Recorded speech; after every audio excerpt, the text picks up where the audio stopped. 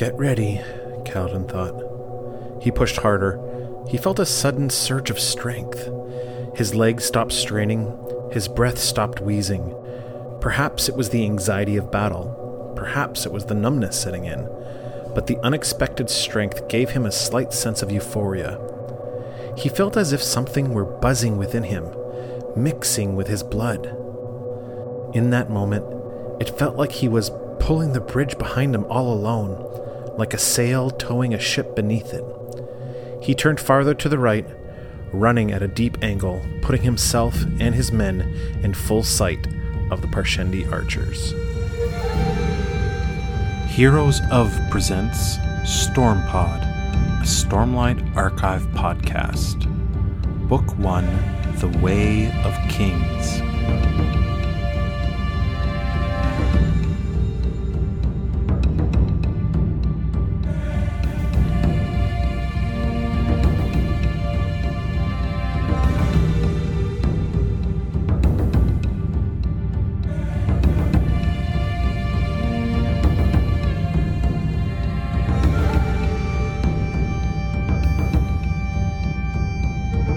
This is just a quick spoiler warning for chapters 31 and 32. If you haven't read that far in the book yet and you've skipped ahead, you can always go back and read and then come back find us afterwards. But if you're in the spot that you're supposed to be, enjoy the episode. Welcome to the show. I'm your host, Sean Q, and with me as always is a man that you definitely don't want to try to rob his fears from him while he's drunk. It's Jack. What's up, dude? Hey, how are you doing? Good, man. Lirin is sort of a sneaky badass, eh? Yeah, Cal's dad? Yeah, he like stares those dudes down like they come to his house to steal his shit, and he's all like, no. I know. Yeah, not taking my shit. Yeah. So this, of course, we're talking about chapter 31, Beneath the Skin. Part 3 of The Way of Kings. Stuff, yeah, right? You're right. That was like really surprising that Lirin was also acting this way while intoxicated. In fact, I was just telling you, I think that's probably why he was acting this way. Right. He was having a glass of it was probably a full glass to start of this violet wine, which apparently is among the strongest of the liquors. Mm-hmm. And he was in the operating room with his son, and this is a 6-year ago flashback. There was no opening quote to this chapter, which was cool. I always like that about the flashbacks that Brandon Mr. Sanderson does, is that there's no quote. It's just going right back to something that happened. I feel like it's the quote's not. It's for now. It's not relevant to then. So I like that too. Mm-hmm. So Kaladin is like 14 and a half years old. And his father kind of begins the chapter by saying, don't make the same mistakes that I did, son. He's literally every father talking to every son. Yeah. Don't. This is me talking to my son. Listen, son. No matter how much you like it, don't get into rock and roll. It'll just break your heart. That's exactly it. Just don't even bother. You see that guitar? Don't even bother. Yeah, I know you love her, but she's just gonna break your heart, bro. Yeah, 6 strings will break your heart. This was a cool chat. It's funny that you led with that, because it's sort of because Carl, our good buddy Carl, as our good buddy Mike refers to Kaladin as Carl. Yeah. So Kaladin is he's so brave, he's so fearless, as we come to know him as a 19-year-old man, and certainly in the unfolding of his character at the very beginning, and then even leading through this despair, this period as bridge leader of Bridge 4. It's strange as a 14-year-old to see him, be fearful, and his father is the brave one. Right. Like that is a really kid, interesting. What's that? He's a kid, right? So he's got some reservations. He's young still. He hasn't been through the ringer yet. When we get him with Bridge 4, he's already been through the worst that a person can go through, right? So So it makes sense that his dad is brave in that sense, because he deals with some of the most crazy stuff you can, right? They talk about it today, which is one of the reasons why people think them being weird, is they literally cut into people. And they they expose what's beneath the skin, which is literally the chapter title, right? Yeah. So it makes sense that that Lirin's brave, because he has to have the guts to be able to do his profession to begin with. So it would make anybody's heart steely and strong. Yeah, it's a neat it's a neat thing that he was so. Well, I absolutely love the lead up here. So, Cal's folio is sort of described in this beginning chapter. So there's a folio containing drawings of dissected bodies, muscles splayed out and pulled out. Now, my first question to you was regarding this: is Kaladin drawing these illustrations? No, I think that they're already drawn. Okay, so these are like texts he's learning from. Right. He can't read and write words, right? Right. But he can write and read glyphs, which are like the symbols that we keep seeing in this series, like the one that's like literally printed on the front of the hardcover book. Like if you look at the screen right now, you'll see like this embolding on the book or whatever. Like here, okay, that embolding or whatever. That's one of the glyphs, right? And these glyphs come up all the time in this story. Vorins will actually draw a glyph and then burn it in the fire, and that's the prayer to the god. It's not actually words; it's a glyph that they're burning, right? Right. So men are allowed to read glyphs. Women are allowed to read words, and so what Cal's doing here is he's reading these glyphs that go with these pictures, and that's how he's able to read a textbook. It's like pictograms and like a child's book almost, right? Like images and pictograms. So I learned. Don't worry about your operation, ma'am. I've learned everything from my Red Dog Clifford books. Yeah, exactly. It was a pop-up edition, so I really got to see everything. Yeah, it was a pop-up, so I saw it in 3D. Yeah, I know exactly where the heart is. It's right next to the piece of paper that fell off my book. Yeah. Yeah. I like that. That's funny. Lirin being drunk. Okay, now I've got some questions here, or at least some comments. Of course. So Lirin is advising his son to stay in Kharbrandt. In fact, him and his wife tried to get him there earlier to write some tests and whatnot, which they powers that be on their end, the lead surgeons, I think, denied them that opportunity. Right. So now there was a reference here to, was it Lirin's beautiful wife? Yes. Okay. So I wasn't sure. When they talk about that, they talk about he one of the worst things he did for her was to bring her here. Right, and like strand her in this this godforsaken place or whatever. And they do touch on that with regards to Roshon. Is that the way to say his name? So yes, the new Light Eyes that comes here, and now he's taking over from Wistio, correct? Right. As for the pronunciation of names, I saw a really awesome video with Brandon Sanderson the other day, and he said there is no correct way to say a name in a book. The correct way is always the way that you read it. So if you read it as Roshoni, then the name, the Bright Lord's name is Roshoni, because to you that's his name. So there's never a wrong way to read a book. There's only the way that you do, which I thought was really, really cool. Okay, I like that very much. Yeah. So I will stop correcting you when you say the wrong name. No, well, I'm also curious because I think that you are also in the position of enjoying this, not only having had the hardcover and reading that a few times, but also you're also in taking the audio experience. Right. Is that correct? Yes. So you're hearing a performance. Yeah, I'm listening to Michael Kramer and Kate Reading, who are husband and wife, actually, and they do the two different POVs. So Michael Kramer does the Dalinar, Adolin, and Kaladin POVs, and then she does the Shallan POVs, for this book anyways. Okay, so I will endeavor to have a listen to that once we're through with this first reading experience for me. That sounds very cool. Mm-hmm. But this really character was shown this Light Eyes that comes to town, and we've already been through the sort of in the previous chapters the way that he was so arrogant coming into town, and the way that he treated Lirin. It says here in the text that he was bitter and flawed, and that's why he's here in Hearthstone and not fighting for vengeance out on the Shattered Plains. Mm-hmm.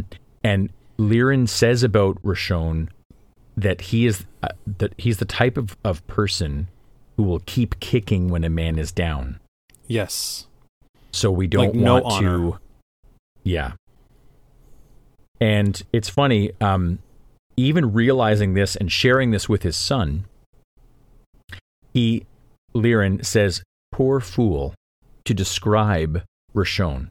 Right. But I paused there and I thought, and Kaladin is like, poor fool. Is that all you have? Is that all you can say, Dad, about this guy? Like, like this man could ruin us, and already is ruining us because Roshone has given a, quote unquote command or heavy suggestion to the people of Hearthstone to stop paying Lirin any monies. Because clearly, Lirin doesn't want to charge for his services as surgeon. So why should the people bother paying for this service? Yeah, Roshone makes like a declaration, right? Like he's like, he doesn't say it outright, but he's like, if you're all foolish enough, if Lirin's foolish enough to not charge you, then you shouldn't be paying him. And like they got by on donations their whole lives, right? Right, and now that's no longer coming in.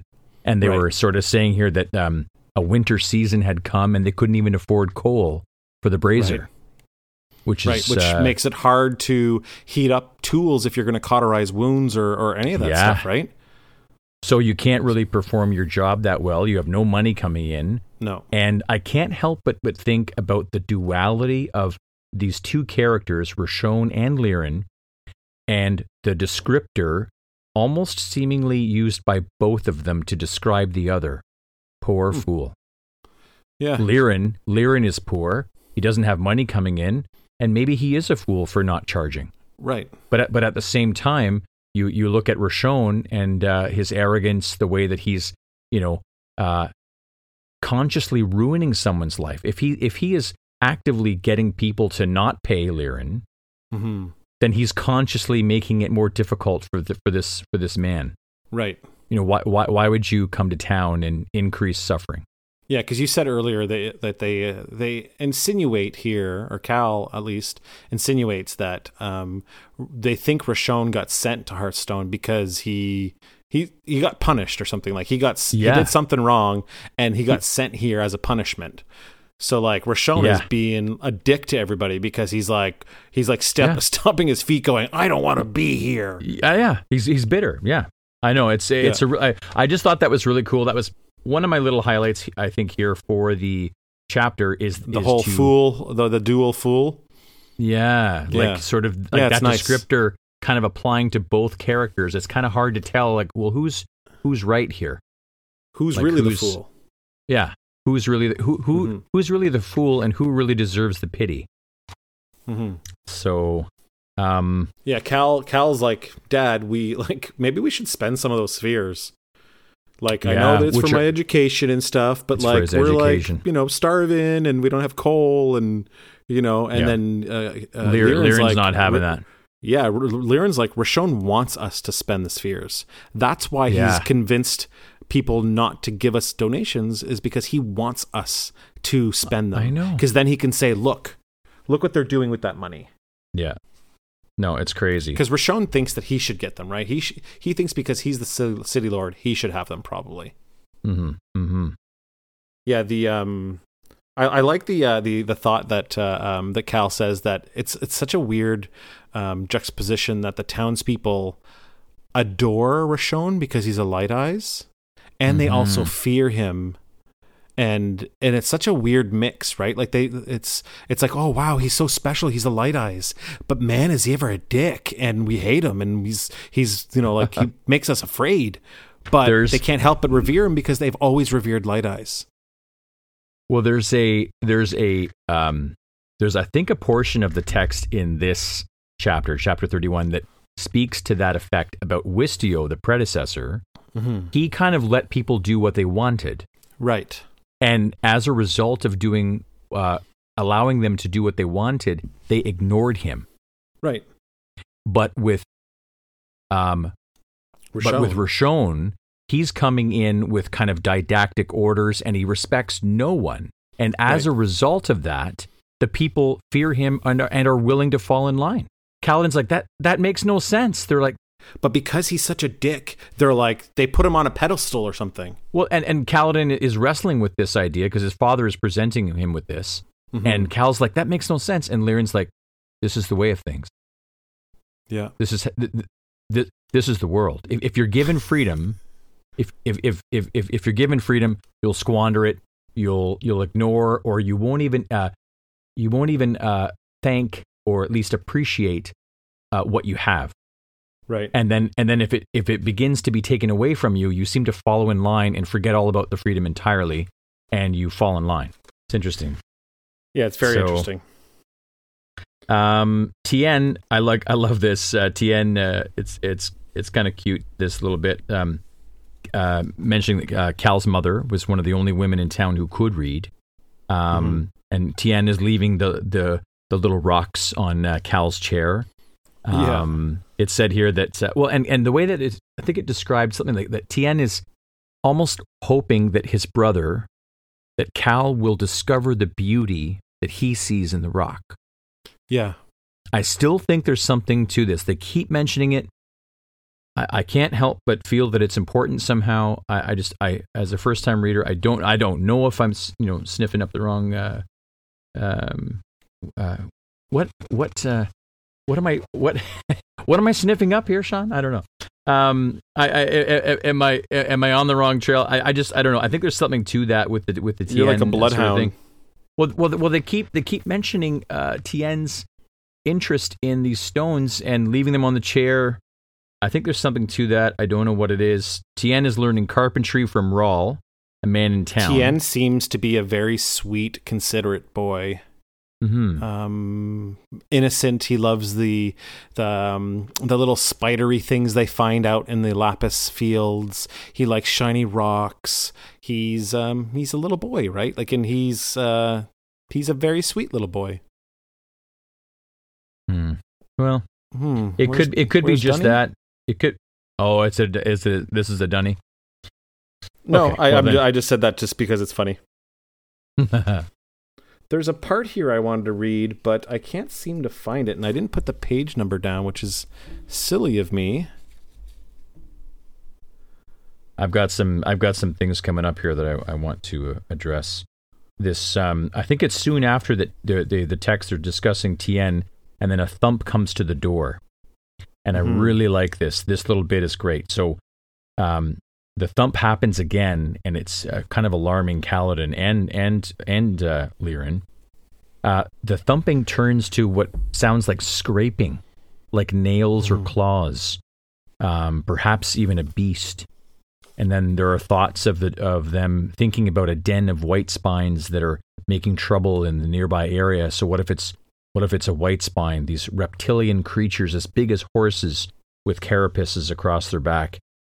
So I love that whole lead up. White spines. This is not the first time we hear about white spines, and they sound fucking badass. Yeah, they really do. Awesome in fact, sounding. They kind of remind, in terms of the description, if they were a little larger because they're the size of horses. But in their most recent episode of The Mandalorian, they had those creatures. Did you manage to see that? Yes. Of the season. Okay, yes. So wow, we might have to do a podcast just for that. We gotta talk. we gotta talk after the show about that. Yeah. But they had these creatures there that were reptilian, and so I kind of thought of like a larger version of this, with of course the heavier sort of armor like carapace components to the creature. But it turns out to be a man at the door, in black clothing, metal bar in hands, wool masks. And this is crazy. I mean, these are actual thieves. Yeah. And Lirin is just not having it. He confronts them in such an unusual way, just like how you began the podcast today. Yeah. Like he begins like it's like almost like he's insulting. He's having none of it. Yeah. Yeah, it's really, really cool the way that he addresses them. He says, someone yells at him, says, "Those spears aren't yours." And then, is that so? Cal's father said. Does that make them yours? You think he'd let you keep them? Cal's father spoke as if they weren't bandits from outside the town. As if they were bandits from outside the town, not even like normal people or whatever. I like how he says, "You think he'd let you keep them?" Referring to so if Rashon? You steal them from me, Rashon, yeah. If you steal them from me, do you think you're going to get to keep them? Yeah, you're dreaming. Yeah. I like that a lot. I love this part. It's really strong. It shows Lirin's nerve and maybe where Cal gets it too. We get a little glimpse of where Cal gets his nerve. Yeah. You have to have nerve running that bridge to that chasm, so maybe he gets it from his dad. I love that he's kind of fed up with these guys. He says, "You want the spheres? Here." And he goes over and grabs the goblet that he keeps them in, and they're covered in a black cloth. He pulls over the cloth, and the goblet explodes with fiery radiance, blinding. And the way it's described in the text, as if Lirin seemed to be holding the sun itself. Yeah. I love that. Yeah. I really do. And then they all end up cowering away and taking off. They're all just chicken shits. Because he's all like, you know me. Like I've lived with you like forever. Like I've healed your son or whatever. I think it's daughter. He's like, I helped heal your daughter. Why are you guys being such dicks? So this I love. So in the text, when he's holding the sun and this radiance is happening, Kaladin is observing, right? 14-year-old guy, he's observing this whole thing, and dangerous shadows once loomed, and now he sees cringing men. Right. They were so intimidating in the dark. Right. So in the dark, without the revelation, without the light, it was shadows and it was, confusion and what could this be? What threat? We automatically your threats went to a beast. But now, holding up the light, he sees cowering, cringing men, especially after his father's harsh and brave words. Right. And so now Kaladin realized, this is my highlight, I think for sure, his father, wasn't holding up light. He was holding understanding itself. So it was revelation that Kaladin saw. Like, I have no reason to fear this. Yeah, fear is just a lack of... silly. Cal almost feels silly for having been afraid of them. Because he's like, that's Luton. That's it. I know that guy. That's it. Yeah, that's Luton. That's Harl with the wide shoulders. That's Balsus with the new coat. Yeah. And then I love this. Then Lirin says, hit me, rob me. Yeah. I want you to... If you're going to do it, do it. Oh, yeah.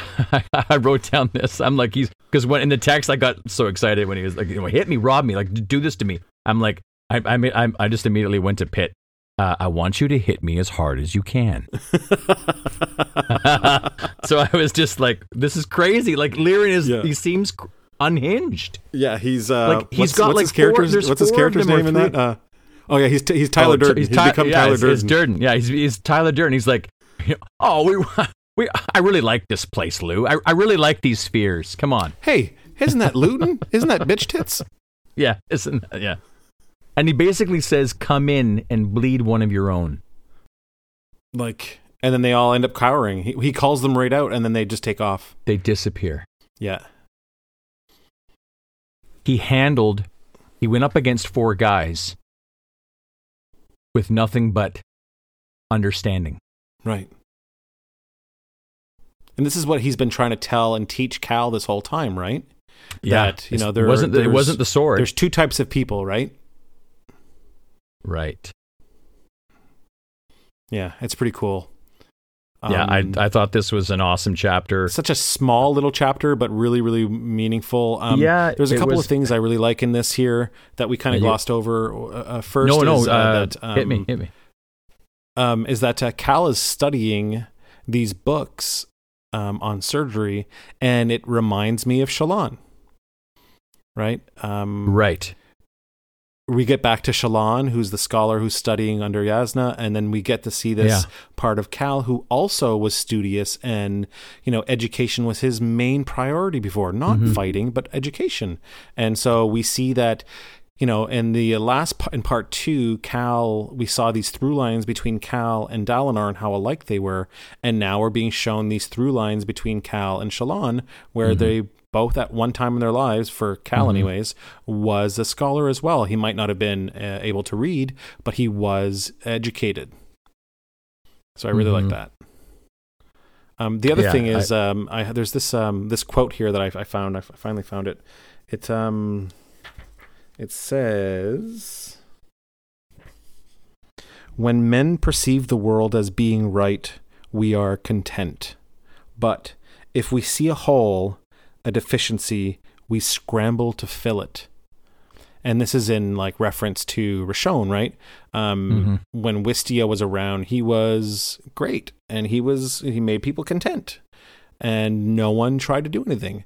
And now when these people see this broken Bright Lord, this horrible person, people are scrambling to fill it, to try to fix him or appease him, to make him happy, because he's always crabby and he's always a shit. So people are actively trying to do stuff to help him. So I really like this. So they accept his insults, and they try to give him spheres, even willing to steal him spheres, right? Do his bidding, do whatever. Yeah, it's really the goof of all time with the condition, with the human condition, if it can be so straightforwardly sort of applied to these characters in this fantasy setting. But if we're to understand a little bit from our human experience, it's always surprising to discover that in the absence of freedom, people are so willing to sort of go along with things that, in a sober mind, you wouldn't accept this at all. And I think that was the rude awakening that Lirin gave those men showing up to his place, is he basically showed them, this is so clearly and absurdly wrong. Right. And let me show you the light. Maybe this will help. Yeah, like you said, he's using understanding and saying, I know who you guys are, and you know who I am, and you know better. Yeah, great chapter. Good chapter, small but good, very informative. We get some background on Cal. The next chapter, oh man, yeah, this is great. Chapter 32. Can you my favorite number? Can you read the opening quote for chapter 32? I know sure. that you have I know you have a thing about 32 and 23. Not 23, but just 32 for me. But one sec. So side carry. 23. So chapter 32, side carry. They lived high atop a place no man could reach, but all could visit. The tower city itself, crafted by the hands of no man. Though the Song of the Last Summer is a fanciful tale of romance from the 3rd century after the Recreants, it is likely a valid reference in this case. See page 27 of Varala's translation and note the undertext. So I wrote this down for a few reasons. So again, I don't know what the Song of the Last Summer is. I don't know I can't recall if I've heard the name Varala before. But what was of interest to me in this opening quote was that they're in a place atop no man could reach, and crafted by no man. So I wanted to linger on that and I guess postulate what that could mean. So are we specifically speaking about mankind, or are we getting a little more gender specific here, or trying to at least? Sorry, my phone just went. Let me just turn that off. My apologies about that. So yeah, I'm not sure what that's referring to. So Well, there's a lot here, right? Can you help me out with that? Am I missing something with Varela? Or? There's not much I can tell you in this in the sense of what it means to the wider story, but what I can tell you from just the quote alone, I like how it can mean many different things. Yeah. They lived high atop a place no man could reach, but all could visit. So are they talking about an actual place that men lived atop? But they couldn't, like men couldn't reach to get there, but they can visit? Or are they talking about an ideal? Are they talking about like a way of living? You know, they lived atop a place, this place of honor or of well-meaninghood that no man could reach, but all could visit. So you can't ever be always honorable. Oh. Like you can't always be honorable, but you can visit there. You know, you can try to be honorable. But it doesn't necessarily mean it's that either. It could literally be a physical place, right? The tower itself. No man could reach. No man could reach, but yeah, so no man could reach and all could visit, meaning there's a way there. Right. Just not through men. Not through the ways of right. So that's interesting. But all can visit. But everyone can visit there. So so either it's a physical place or it's a state of mind or I like a dream. I like how open ended it is. Yeah, or a dream. I like that. It's really neat. Well, so it turns out that side carry. Ooh. Kaladin. Yeah, yes. Kaladin is getting Bridge 4 rather is getting very very. Adept at carrying the bridge on its side, a little bit, not a crazy amount. It's not going super well, but they are getting better. Syl is in here. I love it. So Syl is fluttering behind the bridge crew as a flurry of leaves, and which then becomes her usual self, which I love. New recruits are brought in. Lamoral and Gaz are. I love this dude. Are there to exchange this interaction. Gaz is having a look at them, and he's not very pleased with what he's getting. And Lamoral says they're yours now, and they're nothing but slaves and criminals mostly. This seems to indicate that Gaz is in charge of several different bridge crews, right? He divvies up what he gets.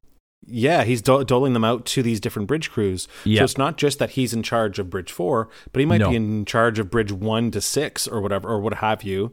Well, they mention up to 27, I think was... Yeah, exactly. So he's kind of the go-between for all these people. This is such a dick move from Gaz. He's... Yeah. You know, he receives these new recruits, and he's immediately taking the best of these crews and putting them to other bridge crews. Right, he takes all the tall people and he puts them on B4, on B6, on Bridge 6. And then he sends another group of like well-fed men to Bridge 14. And Kaladin is witnessing this. Mm-hmm. He's seeing this unfold, and he's just, he's getting a little hot-headed about it. And after everything is divvied up, Kaladin is sort of advocating to Gaz, like, well, you just gave 3 units to a bridge crew that has already 37 men or 34 men.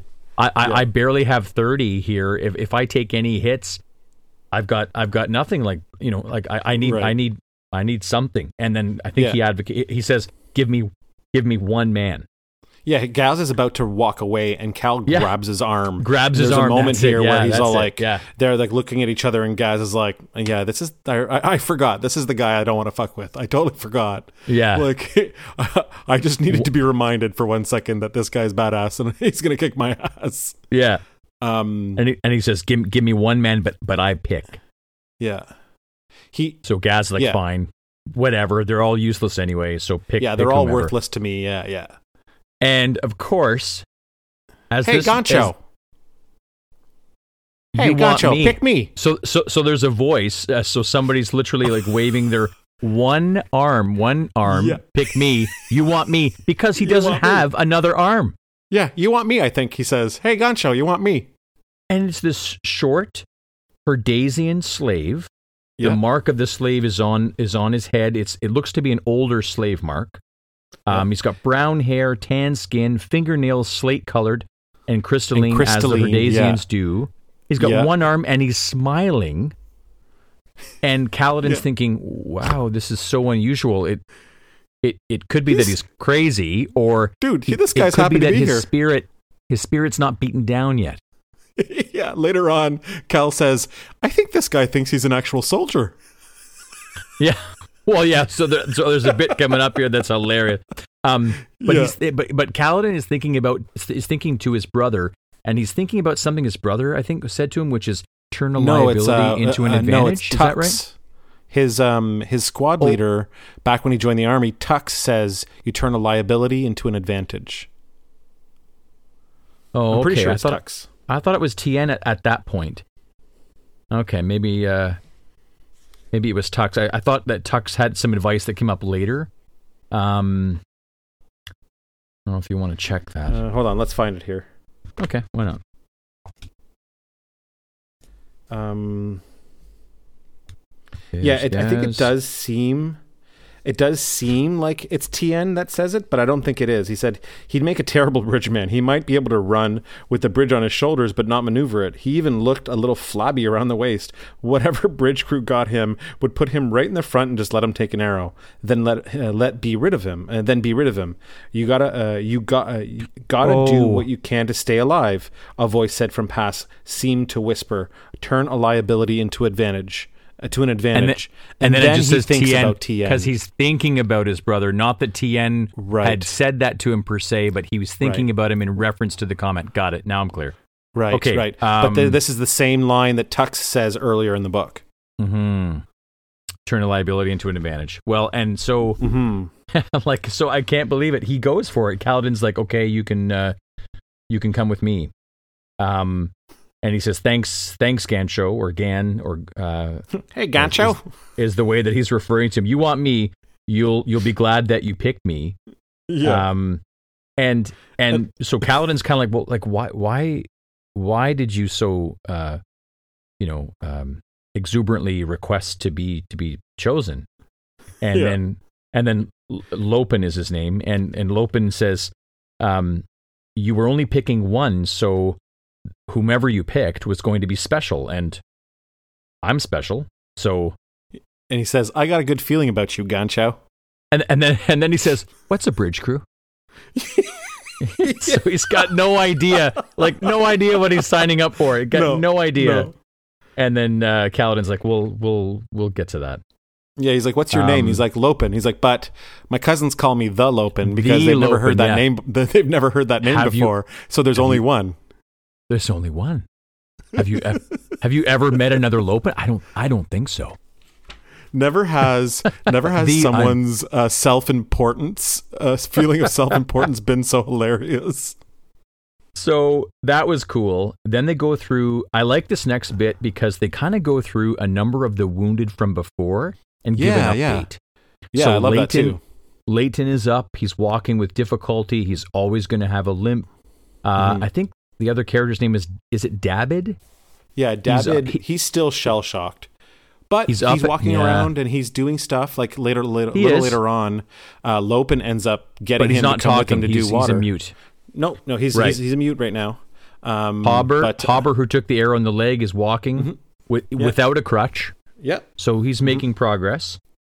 And Rock, upon seeing Lopen, he didn't think too much of him. And Kaladin was about to agree with Rock's assessment, this negative assessment of Lopen, but it might be a lie. So he kind of said, well, you know what, Sill's not going to like that. He doesn't even get a chance to say, right? Rock blames Gaz for the one-armed man part of the bridge crews now. Cal says, I could let him believe that, but Sill won't like that. It's too close to a lie. It's too close to a lie. He goes to tell Rock the truth about it, but then the horns blare. And they get interrupted. Yeah, I know. Time to run, right? The horn, and I love this so much when the horn goes, line up, Bridge 4 assembles in an orderly fashion. I love this as he's describing the sort of chaos that all the other bridge crews still have to this day. And he does give an order to the new recruit, Lopen, this one-armed Herdasian. tells him to go get water skins and to meet us down below. And Bridge 4, I love this. Bridge 4 is so organized and so with it now, with all their practice and their humanity coming back, calling each other by names, having some fun, having good meals, doing all of these things is taking effect. And Bridge 4 arrives there before the army formed up. Right. They're there before the army. Awesome. Not just the other bridge crews. I love before how the army Cal, itself. Yeah, I love how Cal says to Lopin, or he says to himself about Lopin, like, does this guy think he's actually in the military? But the way that the men act for Cal, it's like they're in the military. It's right for Lopin to think that he's in the military because he's literally with a bridge crew that act like they're a military group. Yes, and also I think that he, it's sort of added to his character too. Like he's a little bit off. So whenever the horn goes and Kaladin gives the first order to Lopin, okay, you're one-armed, so I can't quite use you yet on the bridge, but we need some water. Yeah. So I'm going to give you this order. But when he calls his name, Lopin, and then he gives a salute. Yeah, that's what he does. And then Cal's like, what? What's that guy doing? Like, does he actually think he's in them? Oh, okay. Yeah, Lopin, go get some water. Yeah. Like, hilarious. He says, sure, Gancho. Sure, Gancho. Okay. I love it. Again, I don't know with these accents and these, I don't picture him having that whiny tone at all. Well, come on. What's with you? Sure, Gancho. How'd you do it? Gancho? Do you want me to do the putty voice? Is that what... I don't know. I just find it funny that you're always doing these voices. They're like... Well, maybe you're calling me out in front of the listeners here that I only have one voice I can do. My voice and this voice. And this voice. And this voice. Listen, I like this term mooly. Yeah. That the mute, so the Lopin describes Dabbid, who can't speak, as mooly, which means mute. I like that little bit coming from him. I think that's probably Lopin, a term we're going to hear again. Cal sends Lopin off to get water, and he shows back up with a litter full of water skins, and he's got Dabbid and he's got Leighton with him, I think, right? He's got he's got Dabbid and Hobber with him. Hobber, I think, because Leighton can actually... Leighton can't really do anything yet, but he's walking around. But Dabbid is the mooly, the mute, and Hobber actually can walk around. He can't carry a bridge yet, but he can walk around enough that he can carry the other end of this litter that they made, that they got from the lumberyard from the carpenters. Yeah, again. Yeah. Remember I was telling you last time that we read the other chapter about this possible carrying it from the side, and maybe they could readjust the handles, because Kaladin's forming friendships and alliances not only with Bridge 4, but it's going to bleed out. And I think that this little sign from the carpenters is like, hey, God, like Bridge 4, we're not using this, so why don't you use it? Like I just don't see that lending of it happening if Kaladin hadn't accomplished what he's done. I think that you're right. There's no real evidence of that in the text, but you can very easily I'm reading into it for sure. The very first thing that Kala does as a defiance to his station is to go over and grab that big plank of wood and then march around in front of the carpenters, and they probably got a kick out of him. And then the more and more the people started listening to him, they were probably like, this guy over here is awesome. Yeah. And even though it's not in there, I'm totally on your side. I think that's exactly what it is. So when Lopin goes over to grab that stuff, they're like, yeah, let him have it. It's for Bridge 4. Let him have it. It's for Bridge 4. Totally. That's the way I'm reading into that, which I thought was really cool. Yeah. And of course, I really think this is great. It's headcanon now. Yeah. When he gets there with the wineskins, which we'll get to how it gets set up in a minute. But when he gets there with the water, the way it's talked about from Kaladin's perspective is that having the water after each bridge is laid down and having that drink, was like having 12 more men present. I know, right? That's how valuable having water. And Sadeas has not been treating his bridgemen this way. No, they've not had drinks. They get occasional. They they might get some water at the end of the battles, something like this. But Kaladin having these extra men, and of course the resources, the wherewithal to get this completed, it was like having another. It's important to note that this extra water that he brings over, and you said like that, it's almost like they have like a dozen extra men when they can drink water.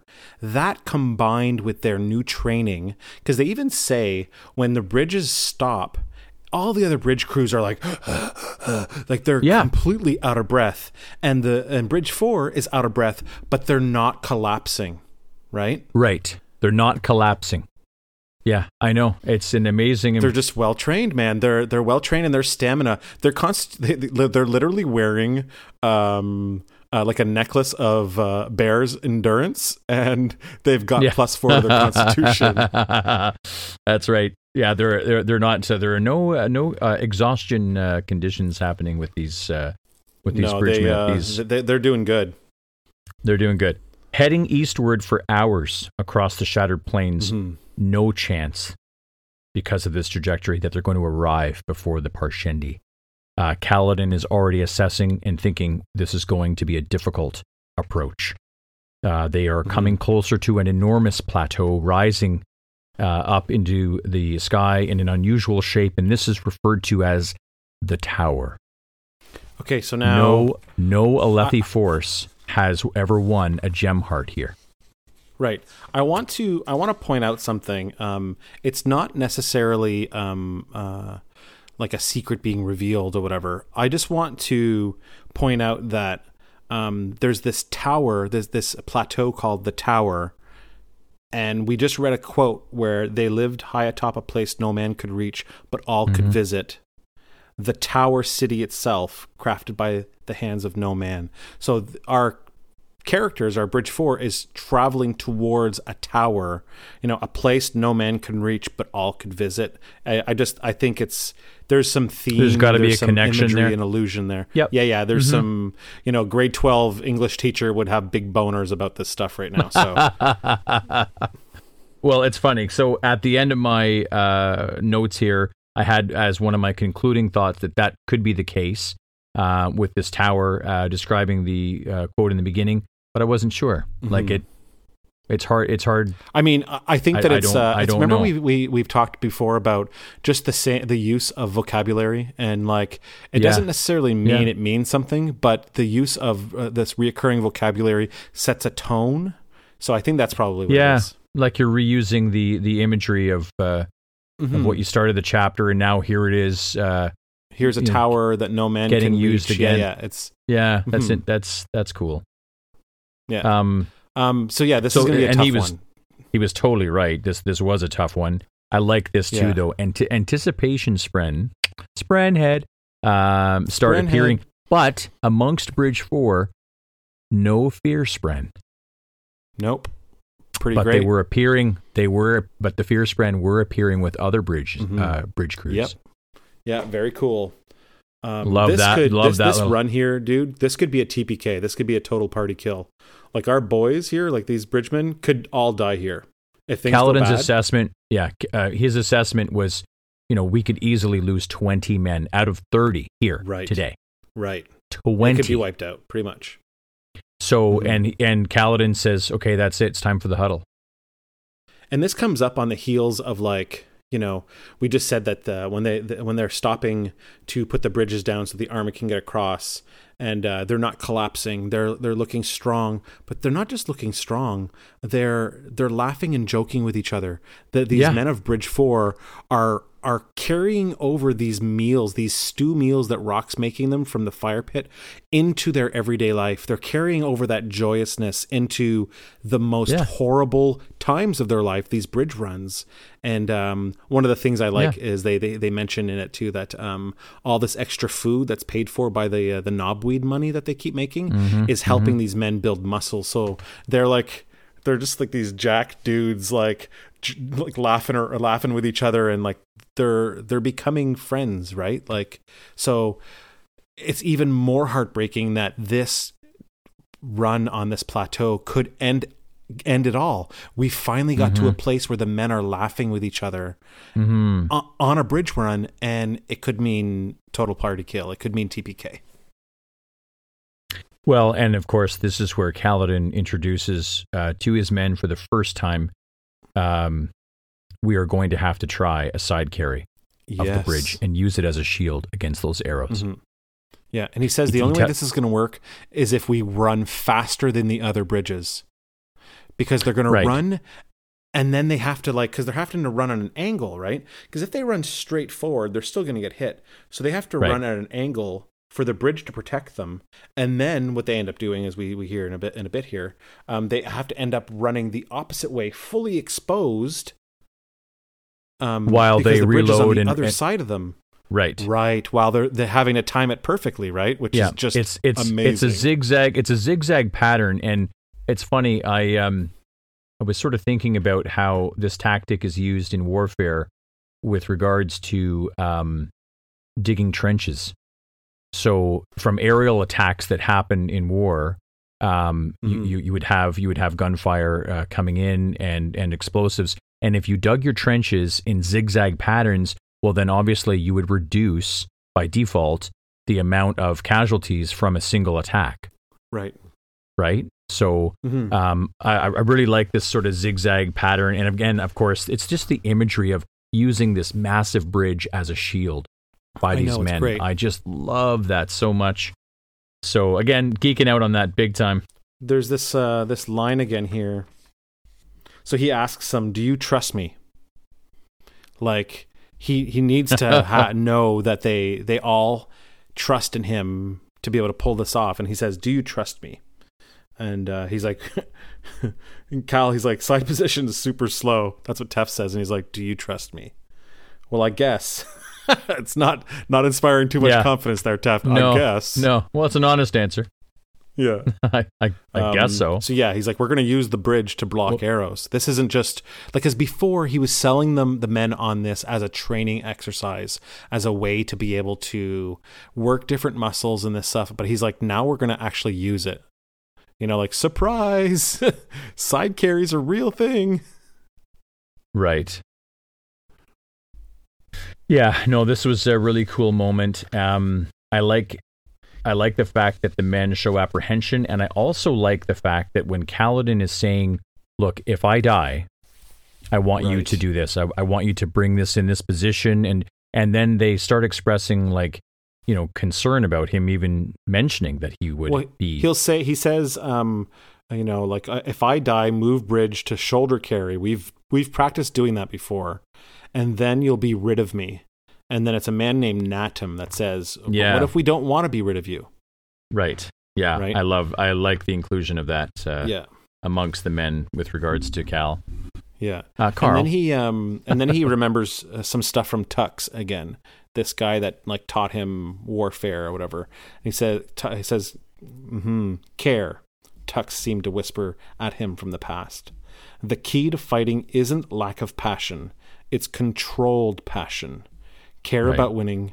Care about those you defend. You have to care about something. I care, Kaladin thought. Stormy as a fool, I do. It's just great, man. It's so awesome. Yeah, it's amazing. And so the next bit that I have is dealing with Kaladin's sudden surge of strength. Oh yeah, this gets back to a little bit. I took note of this because this gets back to this thing from before that you kind of pointed out before, right? Well, it's a theory. I'm not sure if it's a sound theory, but I think it's becoming crystal clear here. So it says in the text, a sudden surge of strength comes over Kaladin, a sense of euphoria buzzing within him, mixing with his blood.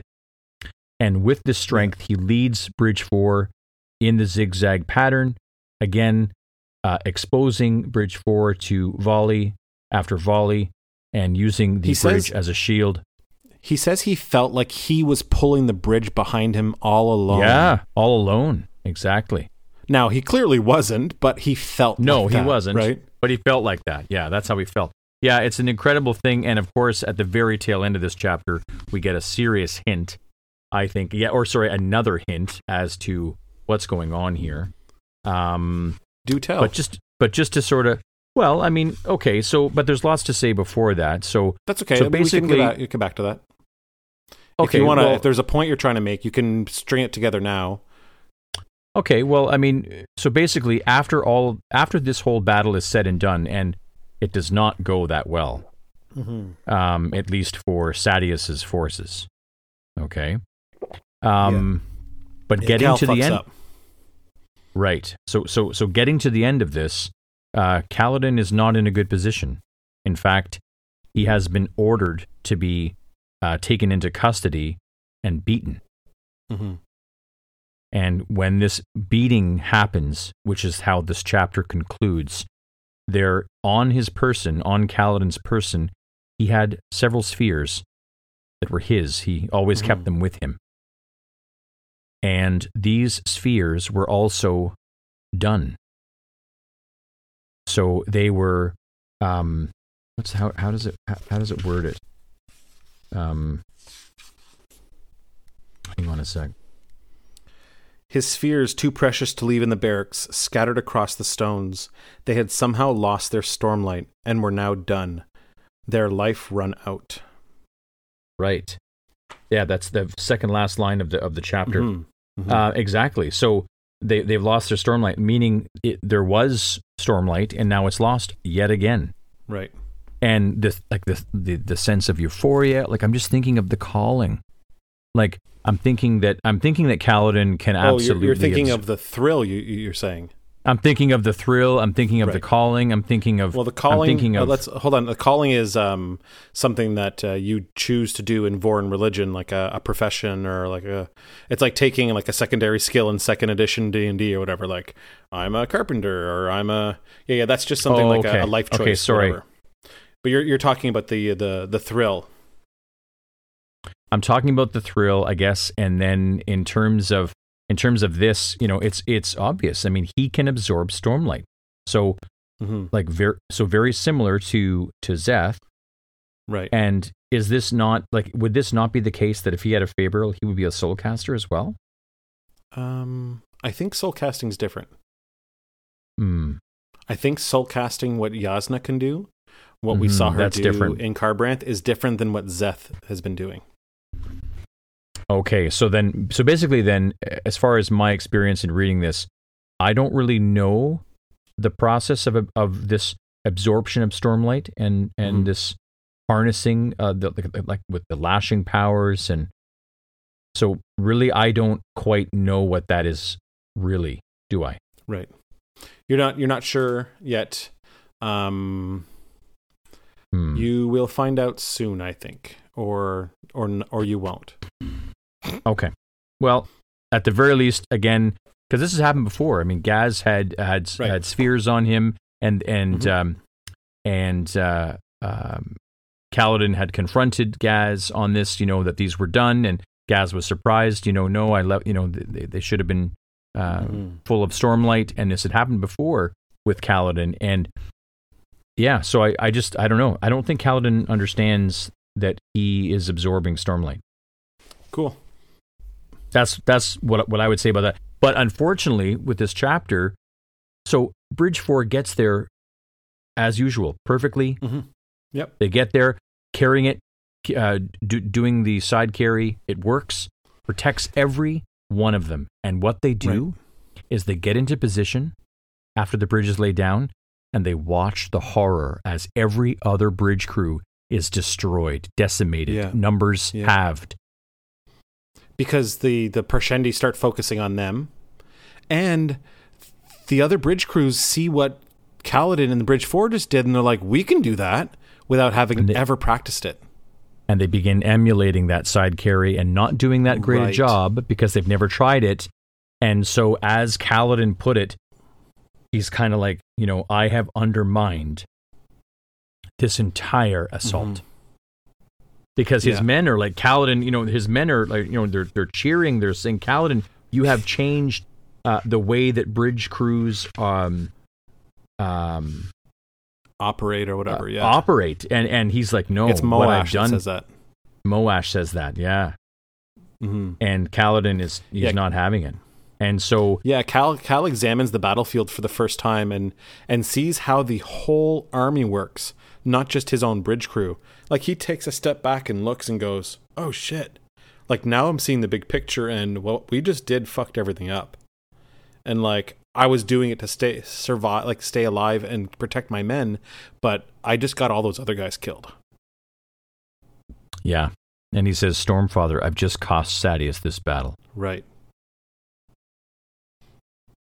So after it's all said and done, Gaz, I believe, comes over, and I think Lamerl is there or not? He sees, right before they go on this bridge run, he sees Lamerl and Gaz talking to each other. Mm-hmm. And they are clearly talking about Bridge 4. Because they're like talking and looking over at Bridge 4 and then talking and looking over at Bridge 4. So Cal uses this whenever Gaz and Lamerl come to attack him about it. They say, he says, like, you guys wanted me to do this. But Gaz told me to do it. And all the soldiers will attest. The soldiers saw you guys talking and like looking over at us. So, like, they'll attest to the fact that you guys wanted me to do this. Mm-hmm. And it like makes them back off a little bit. Cal says, I was just trying to survive. And Lamerl screams very loudly, Bridgemen aren't supposed to survive. Right. And it's maybe the first time it's said like out loud before. Like Cal's figured it out. Sadeas has kind of indicated that that's the tactic. But like no character has said it out loud like this. Right. You're not supposed to survive. That's right. Mm-hmm. And the ending is kind of hard to take because, of course, Lamerl's soldiers do what Lamerl orders them to do, which is beat him, but don't kill him. Right. They're going to kill him, and then Cal convinces him, like, listen, if you keep me alive, I can say to your superiors if they come asking that it was all me. But if you kill me, they're going to think it was all you that did it. Right. Yeah, so he's like, beat the shit out of him, but keep him alive. So he manages to stay alive just a little bit longer. Mm-hmm. Yeah, it's a really cool chapter. Fight another day, I had no... Yep, it's really great. I mean, highlight, I don't know. Jeez. I mean... I'm torn, right? Because I love the bridge crews, and I love these bridge runs, but I also hate the bridge runs. Right? They're exciting and they get to do stuff, but like, man, it's so fucking dangerous. And this is another example of Brandon Mr. Sanderson, delivering yet again not just a sort of a black and white experience with regards to how the reader experiences the successes of Bridge 4. So what could have easily been a battle where you experience the crew getting there early, and they're well fed, and they're joking with each other, they're getting along, they protected themselves with the side carry. Like, all these things are great, and this would seem that, okay, well, we're clearly going to lay down these bridges, and the cavalry is going to get over, and we're going to get them to where they need to get in terms of the front lines with the Parshendi. But no, this causes great chaos, which costs Sadeas this battle. Right. And Sadeas ain't going to be happy. Well, and this robs the reader, it really robs us, the reader, of the pleasure of Kaladin's accomplishments. Right. And I shouldn't say rob. No, you could say that. I agree with it, because he did accomplish something amazing. Yeah, it's I'm sort of conflicted. But again, it's brilliant writing. I thought it was I thought this was great. What's your highlight of this chapter? Of 32, well, the number itself, of course, 32. I'm not really joking, but I don't know. I suppose the highlight is turn a disadvantage or a liability rather into an advantage. I think that's probably the highlight. Is Lopen. Lopen's the best, man. Lopen's the best. I'm so glad he's here now. He's so fun. a liability into an advantage. And maybe this is it. The liability is the chaos that has transpired here in the battlefield, but turned it into an advantage. So maybe surviving getting beaten by Lameral's soldiers and surviving a little longer, at least to face judgment, maybe from Sadeas himself, just might be the advantage that Kaladin's looking for. I have a very quick info dump. We already mentioned the violet wine, the strongest of the liquors. Info dump. I saw a meme the other day that said 90% of Canadians cannot say the words Fabricland without saying it again, but faster. It was really funny. Fabricland. Yes. Fabricland. The violet wine, the strongest of the liquors, is the color of Kremling blood. Yes, Kremling blood. I actually wrote that down as a potential, like something that there might have been something to read into there, but I couldn't get my thought in my brain, so I couldn't. The color of Kremling blood refracted stormlight from spheres. This wine. Mm-hmm. No. I thought there might have been something to that, but I couldn't. It's really... real good wine. But if you've noticed, our info dumps are getting less and less. Because the more and more we learn about the world, the less and less he's teaching us about the world, and we just get to exist with the characters in the world he's already taught us about, right? Becomes a comfortable shoe. It's such a nice shoe. The lady who lived in it. It's like when your Doc Martens finally kick in. You're like, yes, I love this. I was never able to afford Doc Martens, so back in the day, I always I wore combat boots that I bought off a dude for $10, and they were the most like uncomfortable things I ever wore, but they like looked badass, so I like just wore them anyways. Yeah, yeah. I always really wanted the Doc boots though. Oh, we'll have to remedy that. You'll have to put the Docs on your. Oh, I'm gonna get the knee high ones now. And bright yellow laces. Let's do this. Nice. Let's do this. Yeah, I'll go to. I'll just get in a time machine, go back to some Dead Kennedy shows and stuff. It'll be fucking awesome. I like the Doc Marten hip waders. Personally, it goes beyond the. It's like the pants. 20. Yeah, it's like the boots right to pants. The hip waders. Yeah. Yeah, you should. My favorite is the just the full leather suit where it's like zips in the mouth. Oh no, that's something different. Never mind. Well, we were on an info dump, but I guess there's not. But you're right. I mean, as we get more comfortable, you're right. Like I think that also we're handling maybe a lot of the info dump along the way too. But we totally are. Yes, we totally are. We're not overlooking it as we go through anymore. We're calling it out as it comes up, which is nice. But hopefully the info dump won't go away. Hopefully it's not like it won't die off like the dinosaurs or anything. It'll stick around. Hopefully it'll evolve. It'll be chickens. It'll stick around. It'll be chicken dump. Well, and I have to resurrect this alternative title sort of business too. I really couldn't think of alternate titles for these chapters, really, for Side Carry and for chapter 31, which was Beneath the Skin. But Beneath the Skin, I kind of thought with that advice from Lirin, it could have been The Way Things Are, because it was sort of describing how people react to being given freedom versus not having it and living under sort of didactic circumstances, and just how the human condition is just so curious that way. Yeah. So The Way Things Are, I thought might have been a good. But Side Carry, I think Side Carry says it all. And the Side Carry could have been called The Lopen. Let's be honest. Exactly. That's what I was just going to say. That's why you're right. One. That's right. The Lopen.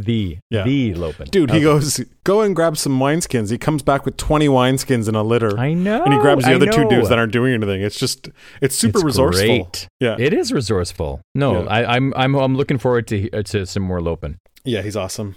If anybody wants to support the show, you can visit patreon.com/heroesof and check out all the wonderful tiers. We got a $5 a month patron named Linda today, which was awesome. Thank you very much, Linda, for all the support. And if you want to reach out to us and chat with us, you can do so on Twitter at Heroes of One. At Instagram at Heroes of Hakathra, or you can join the Facebook group called Stormpod. We are so excited to be able to chat with everybody. Please reach out. There'd be nothing more than we would like to hear from people and just hear your thoughts about what's going on. Maybe bring up stuff that we overlooked in these chapters. We're just two guys. There's all kinds of perspectives out there, and we'd love to hear yours. Another one in the bank there, Jack. No, it's good. Looking forward to reading some more. Yeah, so next chapters are chapters 33 and 34. Yeah. Cool. I guess we'll talk to you next time. Sounds good. Take care, everybody.